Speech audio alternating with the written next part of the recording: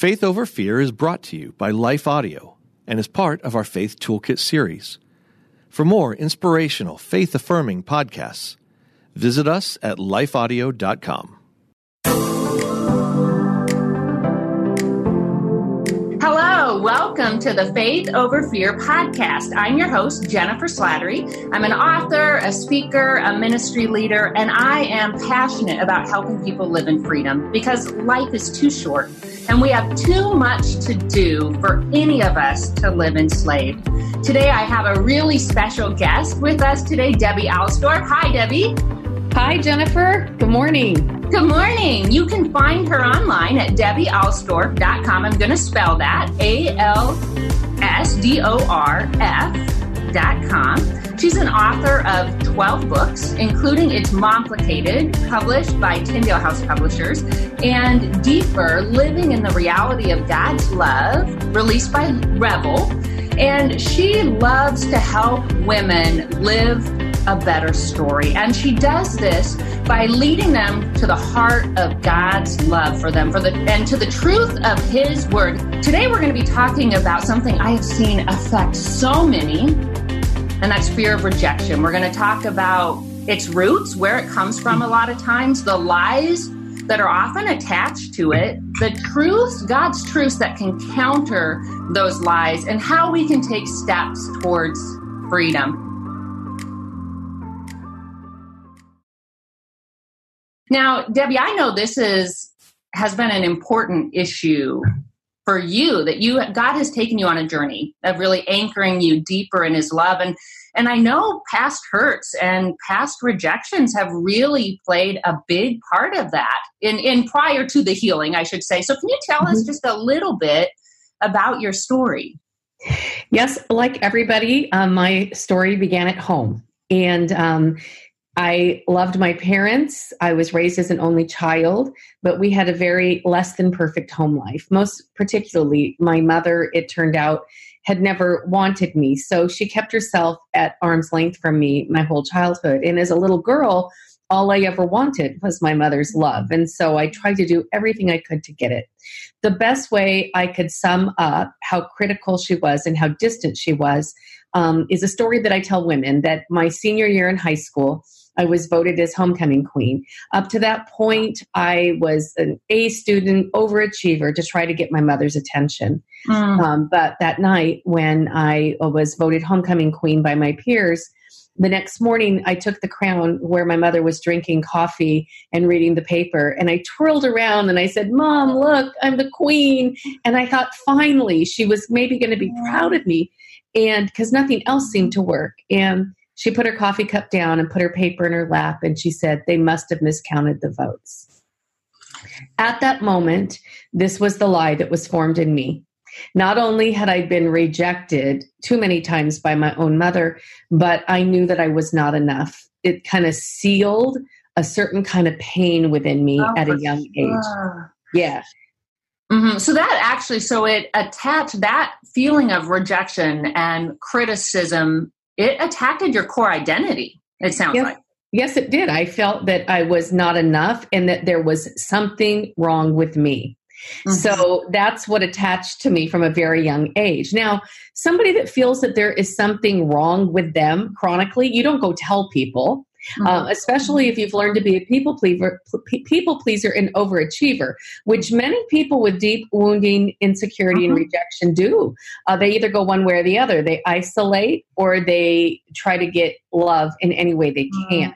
I was one that became a over-the-top people pleaser and did everything I could to try to get acceptance from people. In fact, acceptance from others became the most important thing to me, even after I became a Christian, because nobody ever explained to me that maybe there was a belief within me that Jesus wanted to heal. I had no idea. I came to Jesus my first year in college, and I just pushed forward with, now I'm not only trying to please people, but I'm doing everything in my power to try to please God so that I won't be rejected there either. The problem with rejection, though, when it is a core lie, when it is something hooked into you, is that it creates such deep insecurity that you might not even be aware of.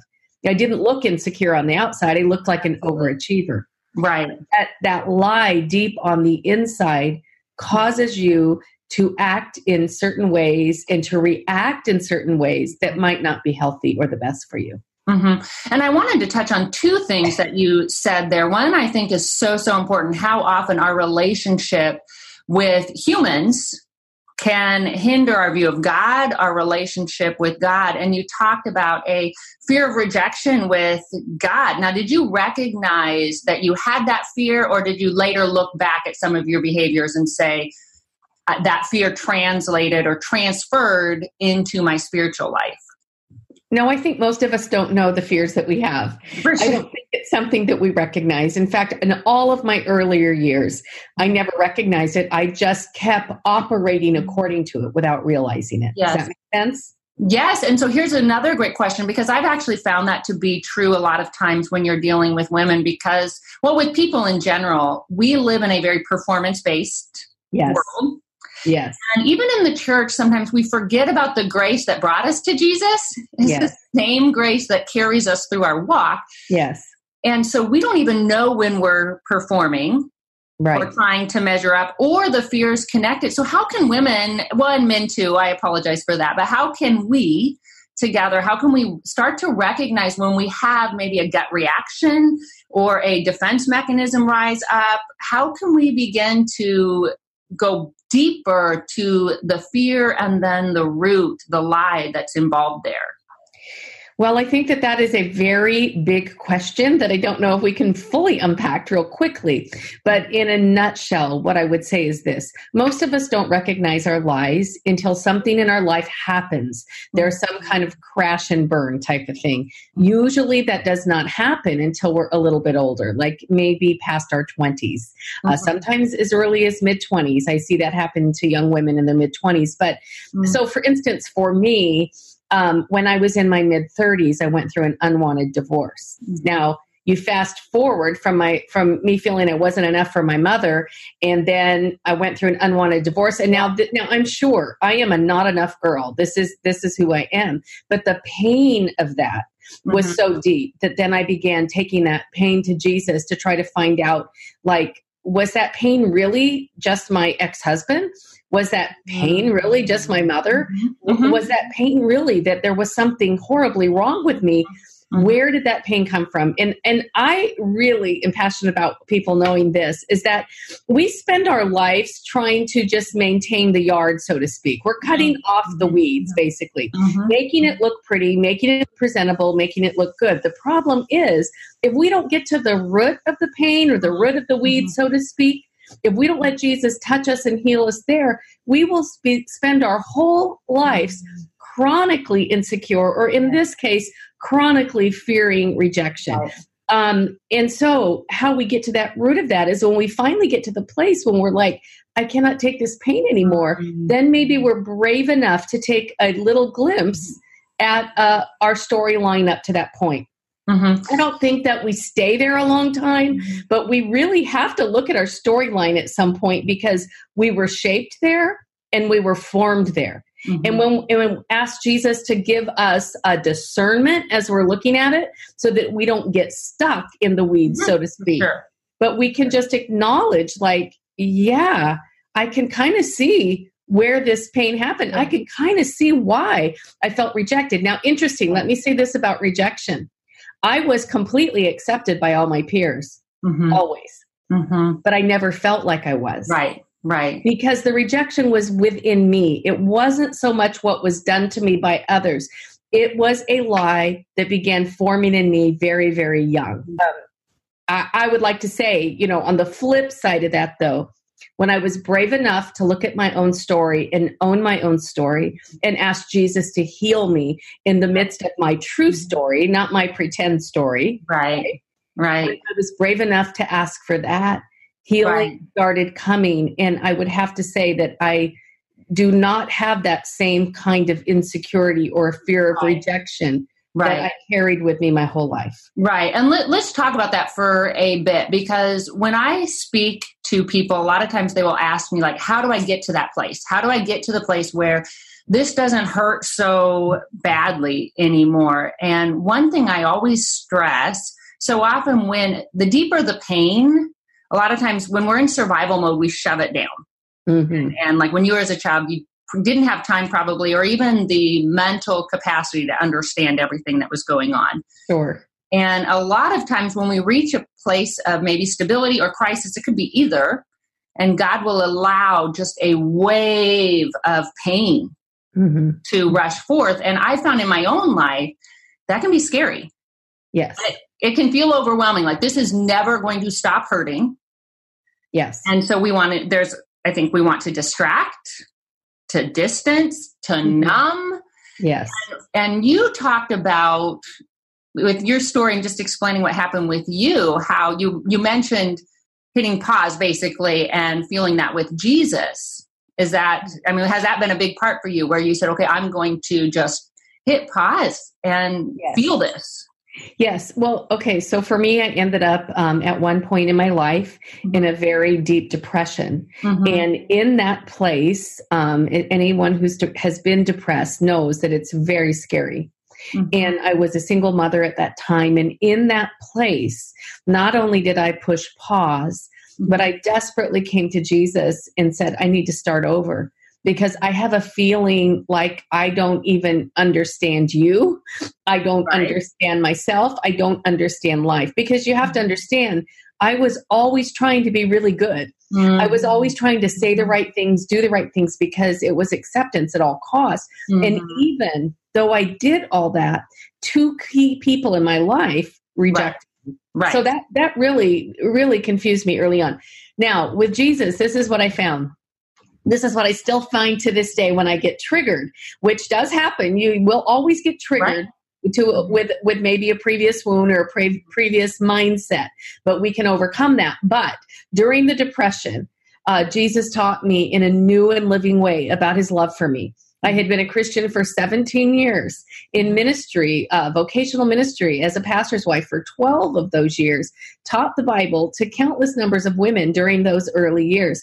However, I did not understand at a deeper level God's love for me. Mm-hmm. In the middle of my depression, it's going to sound really silly here, so bear with me. This isn't really a formula for anybody, but it is 4 core truths that I learned that I continue to learn deeper and deeper and deeper, probably till I take my last breath. But in Psalm 139, when I was depressed, I just read the Psalm out loud to myself 3 times a day. Mm-hmm. It wasn't an antidote for depression. It was just something to help me get through. Mm-hmm.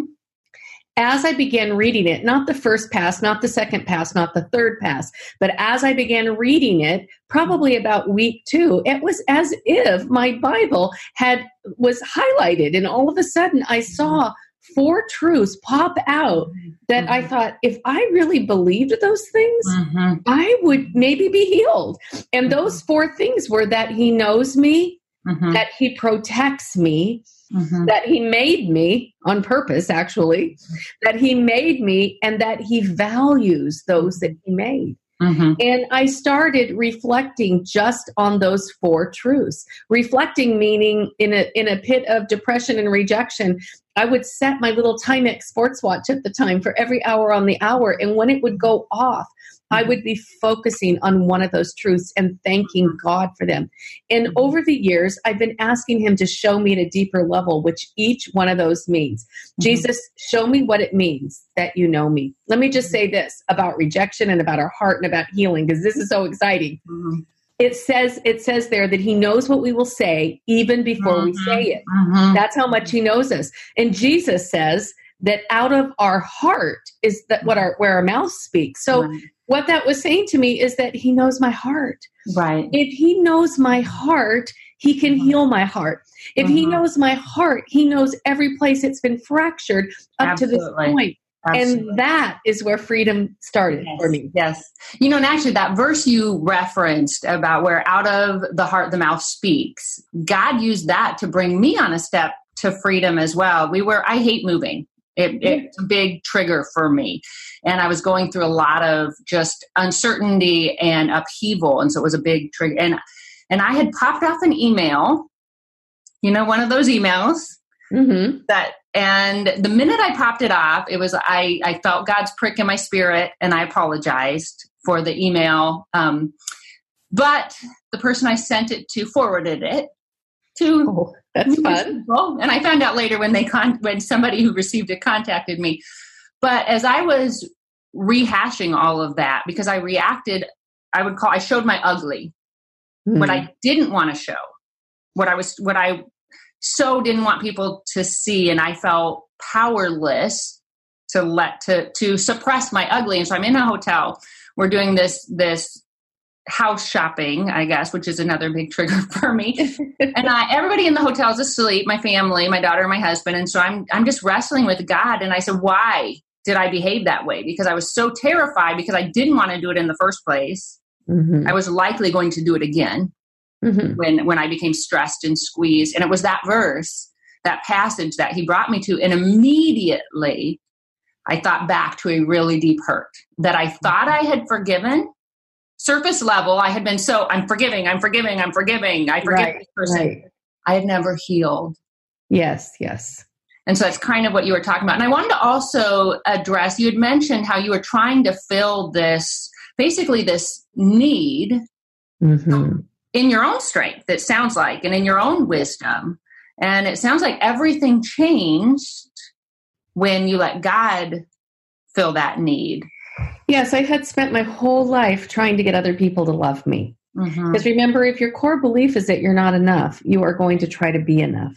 Right. So I spent my whole life, without even realizing it, living for other people and trying to get them to love me. And I have found over the years that this is really a problem for people in ministry, especially because in ministry, you can get a lot of praise or you can get a lot of criticism, but in either case, it will keep you on the wheel more than any other thing I can think of. And so for me, as a now divorced pastor's wife, feeling like a failure, off of the wheel. Jesus literally invited me off of the wheel. Yeah. And he said, come to me, get real with me, get back to basics, and I'll reset you for living. Yeah. So get real for me meant that I had to take the mask off even in front of Jesus. And I had to ask him, show me myself. Was that scary?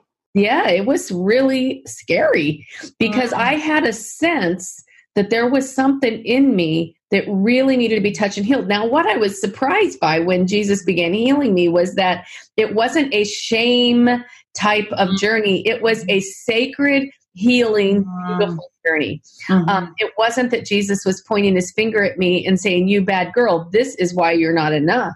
No, he lovingly let me remember a couple kind of episodes in my life where all of a sudden it clicked like, no wonder. That would be normal to assume that you weren't okay. And I've been living my whole life trying to numb that pain. You know, unaddressed pain always leads to some kind of addictive behavior. And so, it could be drinking too much, drugs, whatever.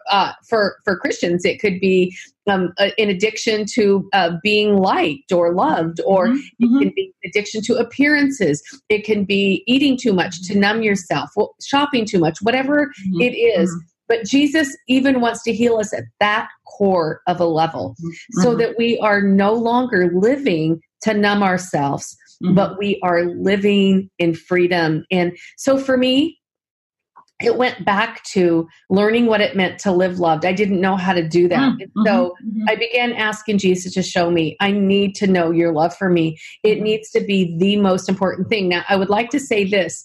The way you know that Jesus is truly touching you at a heart level and that it's him and not your wishful thinking is you no longer are offended by the people that supposedly hurt you along the way. Instead, or today. Yeah, you're opened up to, okay, they're people just like me. Right. We're just all in this thing called life that is very hard sometimes. And I was just affected by their actions and reactions to me, the same way other people are affected by me. So you start having this very big heart, this very big openness to love, not only God, but to love others, which, hello, that's what he said is the most important thing. Right. Here's the deal. When we are living in chronic rejection, we cannot actually love God with all of us or love others in the way, the best way that he has planned for us, because our focus, sadly, is too much on us. Now, that's hard for somebody who's depressed or rejected to hear. I know, I've been there, because we just want everyone just having all the feels for us. Right. But the truth is, we need to get our attention off of ourselves. Now, back to Psalm 139 really quick. Those me things. No, he knows me, protects me, made me, values me. Well, the Apostle Paul in Corinthians said, the love of God compels me. So I no longer want to live for myself, but for him. So it doesn't become a me life or a me message. But here's the truth. Nobody can connect to the Father for you but you. Nobody can take care of you but you. And as Paul said, when I know the love of God, it influences me so deeply that I don't want to live for anybody or anything else. And that is the journey that I've been on.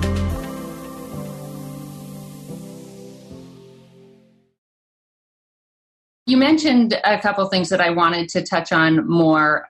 I often tell people to stop owning other people's perceptions and poor behaviors and opinions. And so often, if we're trying to please them, we're owning things that absolutely don't belong to us. And so Alan Arnold, he's former vice president of Thomas Nelson Publishing, he compares and contrasts orphan mentality versus freedom mentality. Yes, this is totally what I'm talking about. Right, exactly. And how orphan mentality, we're constantly offended. Constantly. Because we're owning other people's behavior. And so what did your fear of rejection cost you? I think that in my earlier years, it cost me relationships. Explain that. Well, when you have a fear of rejection, you're very insecure underneath it all. And so you might get offended easily. You might create problems that aren't really there. Do you ever reveal your true self if you're afraid of being rejected? Of course not. No. Right. So you're living with a facade and a fake front, and everything's fine. But the truth is, everything is not fine in relationships, even the closest of friendships. Sometimes you need to have that important conversation. But somebody that has a fear of rejection will live their life never having the important conversation, but instead pushing the pain down. And so then at different times, you might not be able to stop yourself from exploding. Right. Well, and I think too, because intimacy, you cannot have relational intimacy without being known. And loneliness is not when we don't have a bunch of interactions. It's when we feel like nobody truly knows us. That is so true. And so for me, I wouldn't say that was the cause of our divorce or what cost me the first marriage. But I would say this, it definitely played into our relationship not being completely healthy, because I will tell you, I avoided conflict at all costs. And so for all those years of marriage, even when things really hurt me or bothered me, I didn't talk about them a lot. Once in a while, I would blow up and talk about them a little, but I didn't talk about them a lot. I just pressed forward, the best face forward, trying to be a good wife, trying to be a good mother, because that was what was going to earn me love. Right. So and I think there's from a place, it's an orphan mentality that I'm alone in this world and I have to make a place for myself. Right. But when we are living in that mentality, we get offended a lot. We create a lot of drama. Drama. That's what it creates. A lot of drama. Yes. But when we are living loved, we are living completely different. When we're living loved, we have peace. We tend to overlook offenses way more than we hold on to them. It's very different when we're living loved. Right. Because that person doesn't define us. No. Their opinion doesn't define us, so it can't defeat us. That's perfect. Absolutely. Because what defines us is what's going to drive us. So if people are always defining us, we are going to be constantly driven to try to please people. Right. And let's talk about when you talk about conflict avoidance, because I think there's so much confusion in the evangelical community. And there's the misconception that peace means the absence of conflict, when biblical peace means wholeness. Yes. I think in our relationships, especially if you've got fear of rejection tagged on, misconception of what love and boundaries and peace really looks like, those combined can be quite enslaving and quite destructive. Oh, absolutely. And we do have it so mixed up about what peace is not the conflict of avoidance, but it is the steps to making peace with somebody. It is having honesty and disclosure with people. Right. Right. It is loving people even though they hurt us. It is learning to work through things with the love of God, so to speak, as our mediator, basically letting that be our guide instead of chronically worried about what the other person is thinking. But doing what is best for both, regardless of what it costs me, because I'm feeling secure. So I'm not worried about what it's costing me here.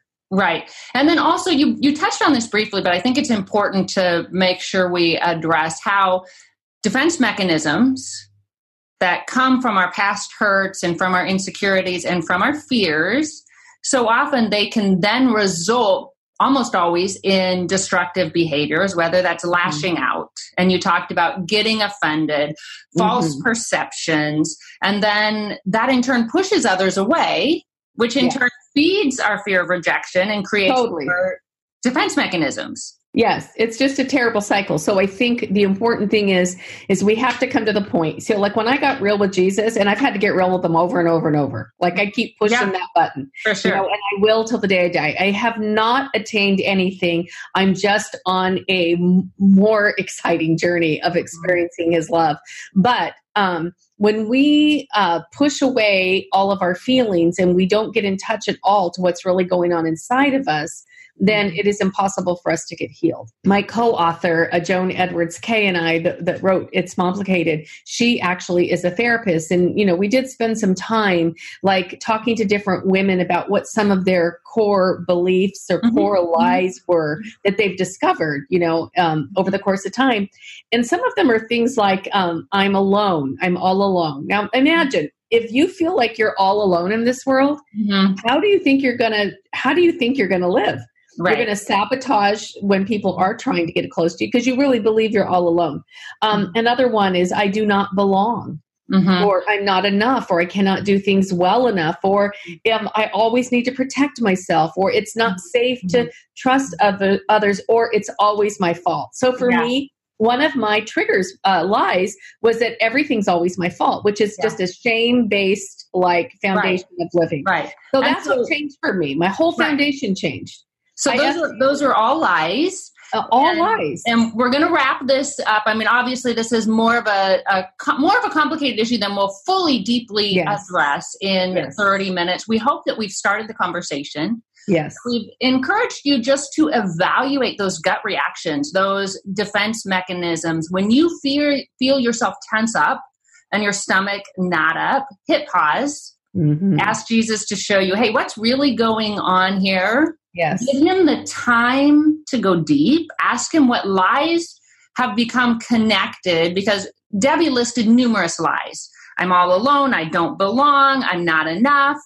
All of those. And she also hinted at or addressed some places that we can go to find truths to that. Psalm 139 is a great one. I know that's been really instrumental in your life. And we need to learn to feel with Jesus and really root ourselves in him. So one of the resources I would encourage you to check out is her book. It's Momplicated, because she talks about a lot of these details, and you can find her on YouTube. She's got some great videos where she shares, just Google her name, Debbie Alsdorf, and YouTube. I found lots of videos, Debbie, so you can they're great. They were really helpful. And then you can also find resources and more of her story on her website, debbiealsdorf.com. We're going to have show notes.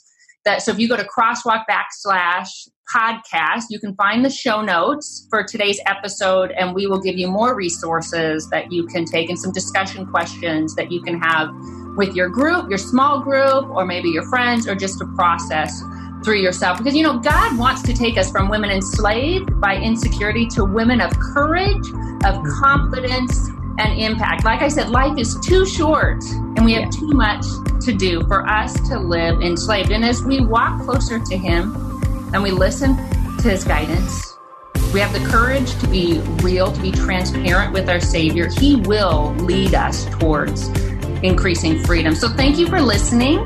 If you enjoyed today's episode, I hope that you'll subscribe, and I would love it if you would rate it and if you would share it with your friends, because like I said, we don't want anyone to live enslaved, and we want them to find some steps that they can live in deeper freedom. So thank you so much, Debbie, for joining us today. You've given us some great things to think about.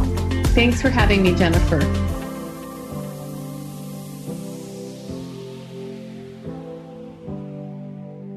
Hey everyone, thanks for listening to Faith Over Fear, a production of Life Audio and the Salem Web Network. If you enjoyed what you heard today, we'd love for you to head over to your favorite podcast app and leave us a review. To learn more about Jennifer Slattery, or to check out any of the resources she mentioned in this episode, just head over to her website, jenniferslatterylivesoutloud.com, or check out our show notes. This episode was produced by Kelly Givens and edited by Stephen Sanders.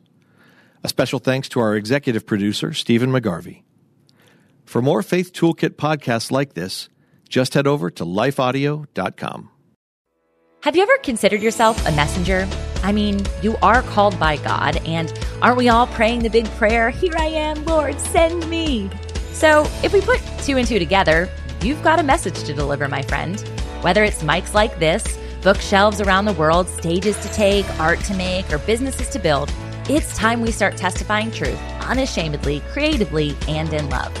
My name is Tamara Andress, the host of the Messenger Movement podcast, which is designed to catalyze Christians to speak, write, build, and testify. I use my mic like a machete, so if you don't like to get your toes stepped on or pushed off cliffs to finally jump on in with Jesus, I may be too much for you. But if you're ready to turn your message into a movement and want to run with other messengers doing the thing at scale globally, search and follow the Messenger Movement podcast on your favorite podcast platform or lifeaudio.com today.